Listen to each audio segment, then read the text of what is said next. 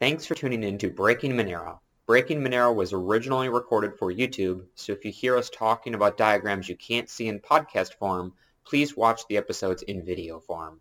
Enjoy the rest of the episode.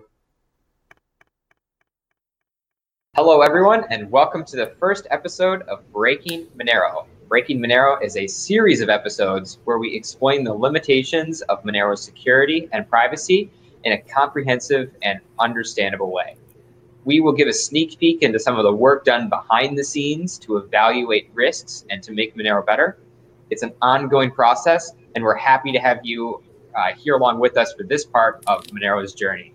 So, to introduce your hosts, my name is Justin Ehrenhofer. I'm the organizer of the Monero Community Work Group, and I've been talking to people about Monero for about 3 years and have really been looking at ring signatures in particular for about the past year and a half. But I know that you're here to hear from our other two major guests, Sarang and Suray. Sarang, can you please introduce yourself? Hello, I go by Sarang Noether, and I am a PhD researcher working for the Monero Research Lab. And along with Suray, who will introduce himself shortly, I do full-time work doing analysis, protocol improvements and developments, security reviews, and things like that for the Monero project and the surrounding Monero ecosystem. And that, of course, involves a whole lot of different things, one of which is to examine some of Monero's limitations and how we iterate on those to make them better, which is the purpose of being here for this episode series. Good to it. All right, Suray. Hi, I am Brandon Goodell. My handle on the Monero channels is Suray Noether. I've been working and looking at Monero, working with and looking at Monero for about 4 or 5 years now. One of the most important parts about security when it comes to cryptography, finances, just security in general, is to try to expose problems in the system to try to make it better. And I think that talking about how to break Monero and bringing issues to light is going to do a lot of good things for people's financial privacy. In particular, it's not going to mislead people down a garden path thinking that Monero is the most secure thing in the world.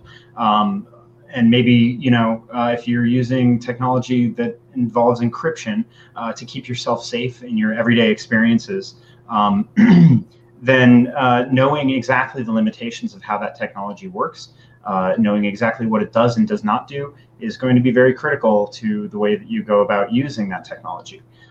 So conversations like Breaking Monero are really important, and they're going to make Monero better. All right. Thank you, Suray and Sarang. We're really pleased to have both of you on. This is going to be This is a series of multiple episodes where we'll be diving into several limitations of Monero when it comes to mostly related to privacy, but also related to security and what we can see going forward.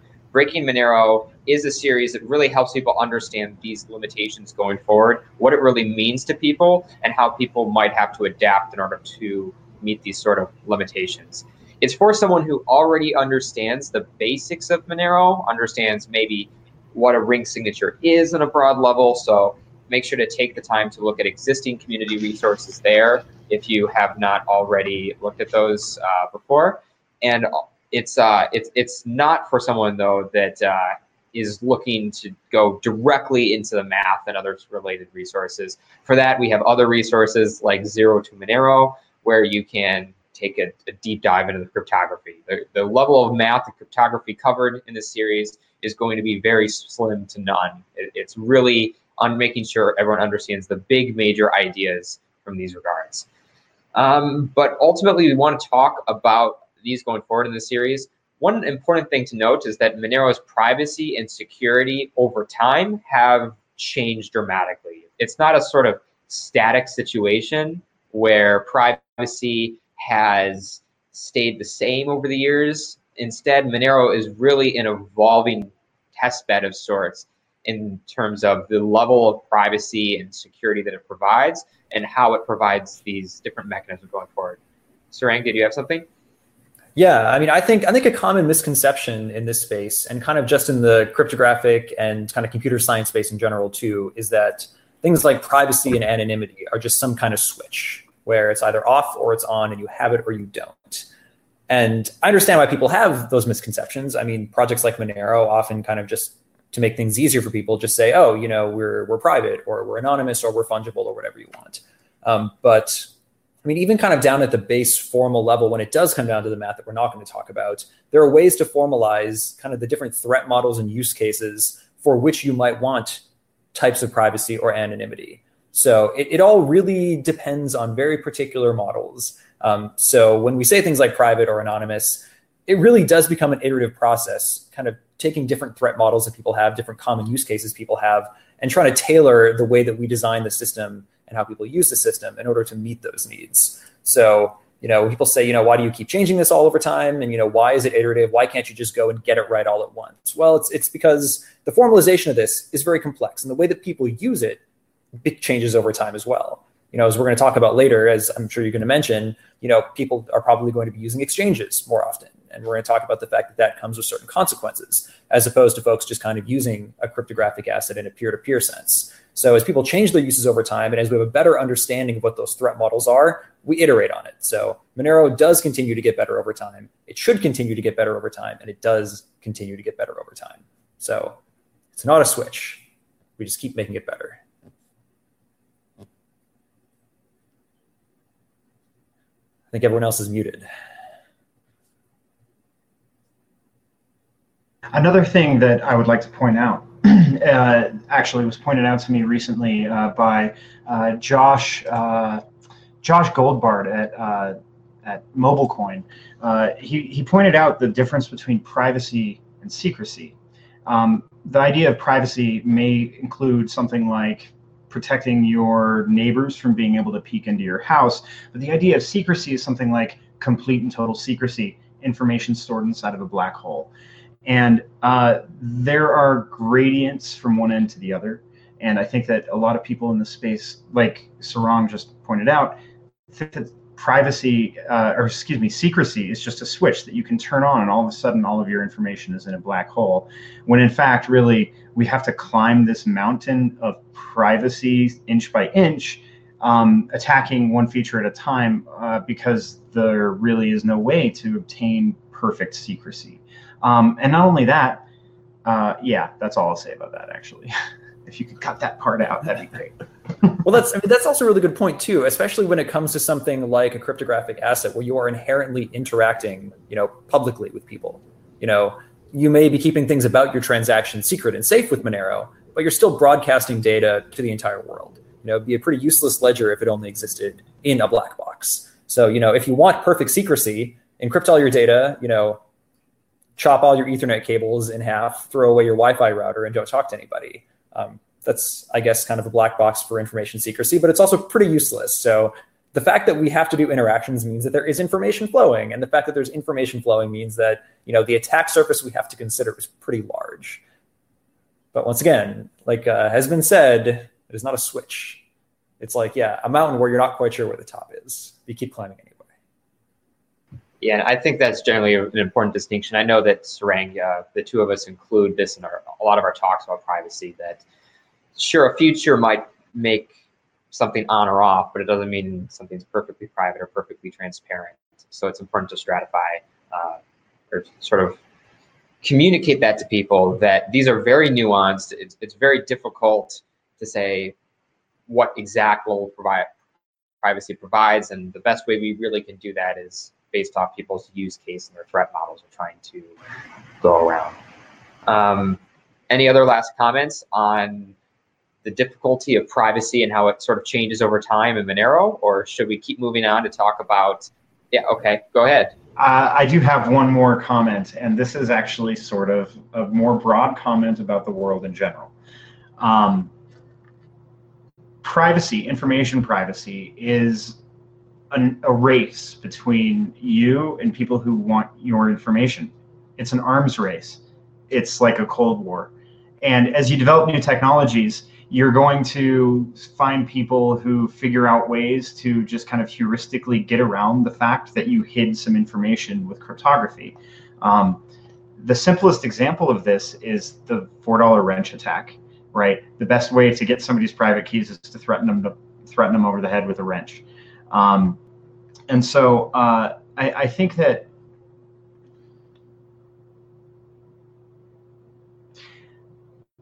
I forgot where I was going with this. I'm sorry. We're not live streaming this on YouTube, are we? Nope. Okay, awesome. Whatever it is, No, I'm we're sure not. it was great and insightful. We have many episodes to eke it out of you. Yeah, so this is the first episode, right? All right, so to cover some of the things that we will be speaking about in later episodes, we're really talking about things that are most relevant to Monero today, at least is the main focus, what the real limitations in privacy and security are now. But in order to understand a lot of these current concerns, we also need to look to the past a little bit and discuss what previous issues that Monero has had and how we've addressed them. And we'll cover some of the basics in breaking Monero, such as zero decoy transactions, which again are not a concern in Monero anymore, but were a large issue that Monero needed to address and improve upon as we sort of made Monero better and more private going forward.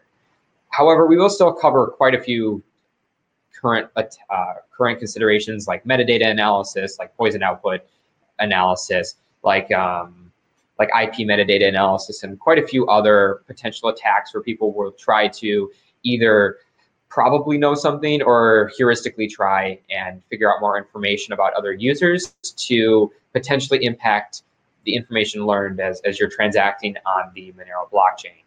So these are all things to look forward going into the next few episodes. But of course, you need to keep in mind what your use case is when using Monero. Again, what are you trying to use Monero to protect you from? If you are just using Monero to try and hide a Christmas present or a holiday present that you're purchasing for one of your friends, you probably don't need a very, very strict sort of threat model. Meanwhile, if you're in a country where they are trying to surveil everything that you're doing on the internet, you obviously have a much stricter threat model. So we need to sort of try and help balance these things. This Breaking Monero series can't tell you what your specific use case is, but we can try and cover what sort of considerations you should be thinking about, and you as a listener will have to figure out if it's really important to you and if it's relevant to you. Do either of you have a recommendation in sort of helping people make that sort of determination? Well, I guess one thing I'd like to say too is that I really don't like the kind of the lack of distinction between things like the word analysis and things like the word attack.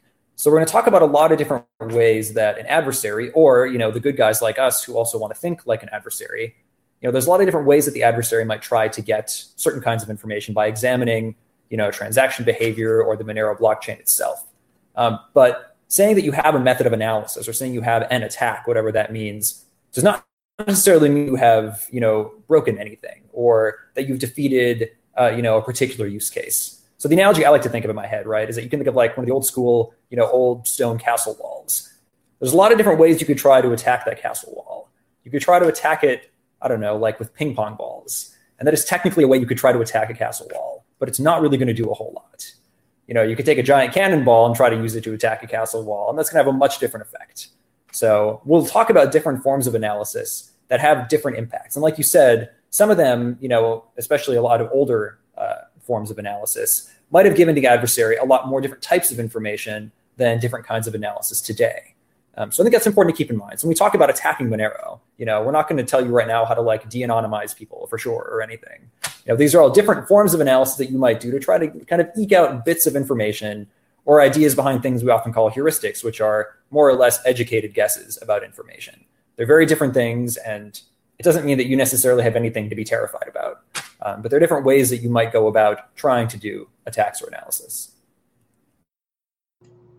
One thing I would like to add is that essentially, even if you compare Monero or other private cryptocurrencies like Zcash or Verge, if you compare those currencies to something like Cash, well, how many witnesses to a transaction do you need for a Cash transaction? It's just two, usually one person handing off a $20 bill to another person. There may be no other witnesses and no other record of that transaction whatsoever. If we can compare something like Monero to a model that is based on a cache model, and we can walk away from that comparison relatively favorably, or with a list of issues that we can attack about how we're different from something like cache, then we can walk away with some sort of model of how to improve.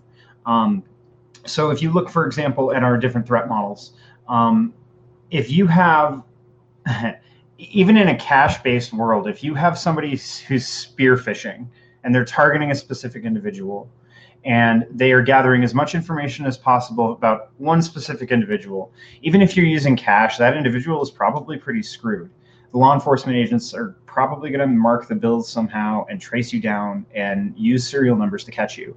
On the other hand, if you have something like Dragnet surveillance that's trying to do a large-scale analysis of a whole blockchain at once, you have some degree of a different model to deal with, right? So if you're the sort of person who's afraid of being spearphished, then yeah, I would say generally try to go live in the woods somewhere and never interact with any human being ever, because even your cash transactions are vulnerable.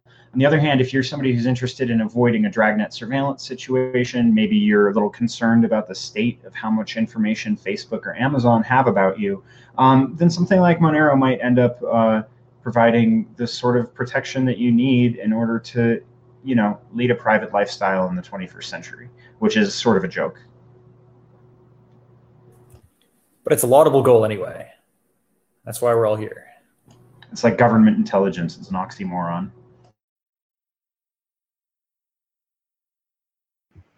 All right, thank you both for your comments on that topic. And we're going to be talking more about those use cases going forward in the specific sort of attacks we'll be discussing in further episodes.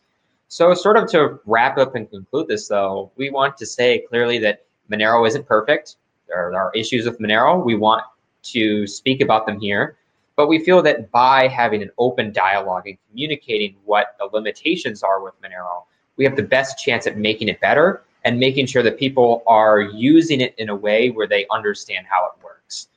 Sure, it's not going to be that everyone knows exactly how to use the tool properly. There will be some people that make mistakes or do things certain ways. But we want to make sure that at the minimum, people who try and learn about how to use this tool, that they can do so in the way that they feel comfortable with for whatever threat model they have.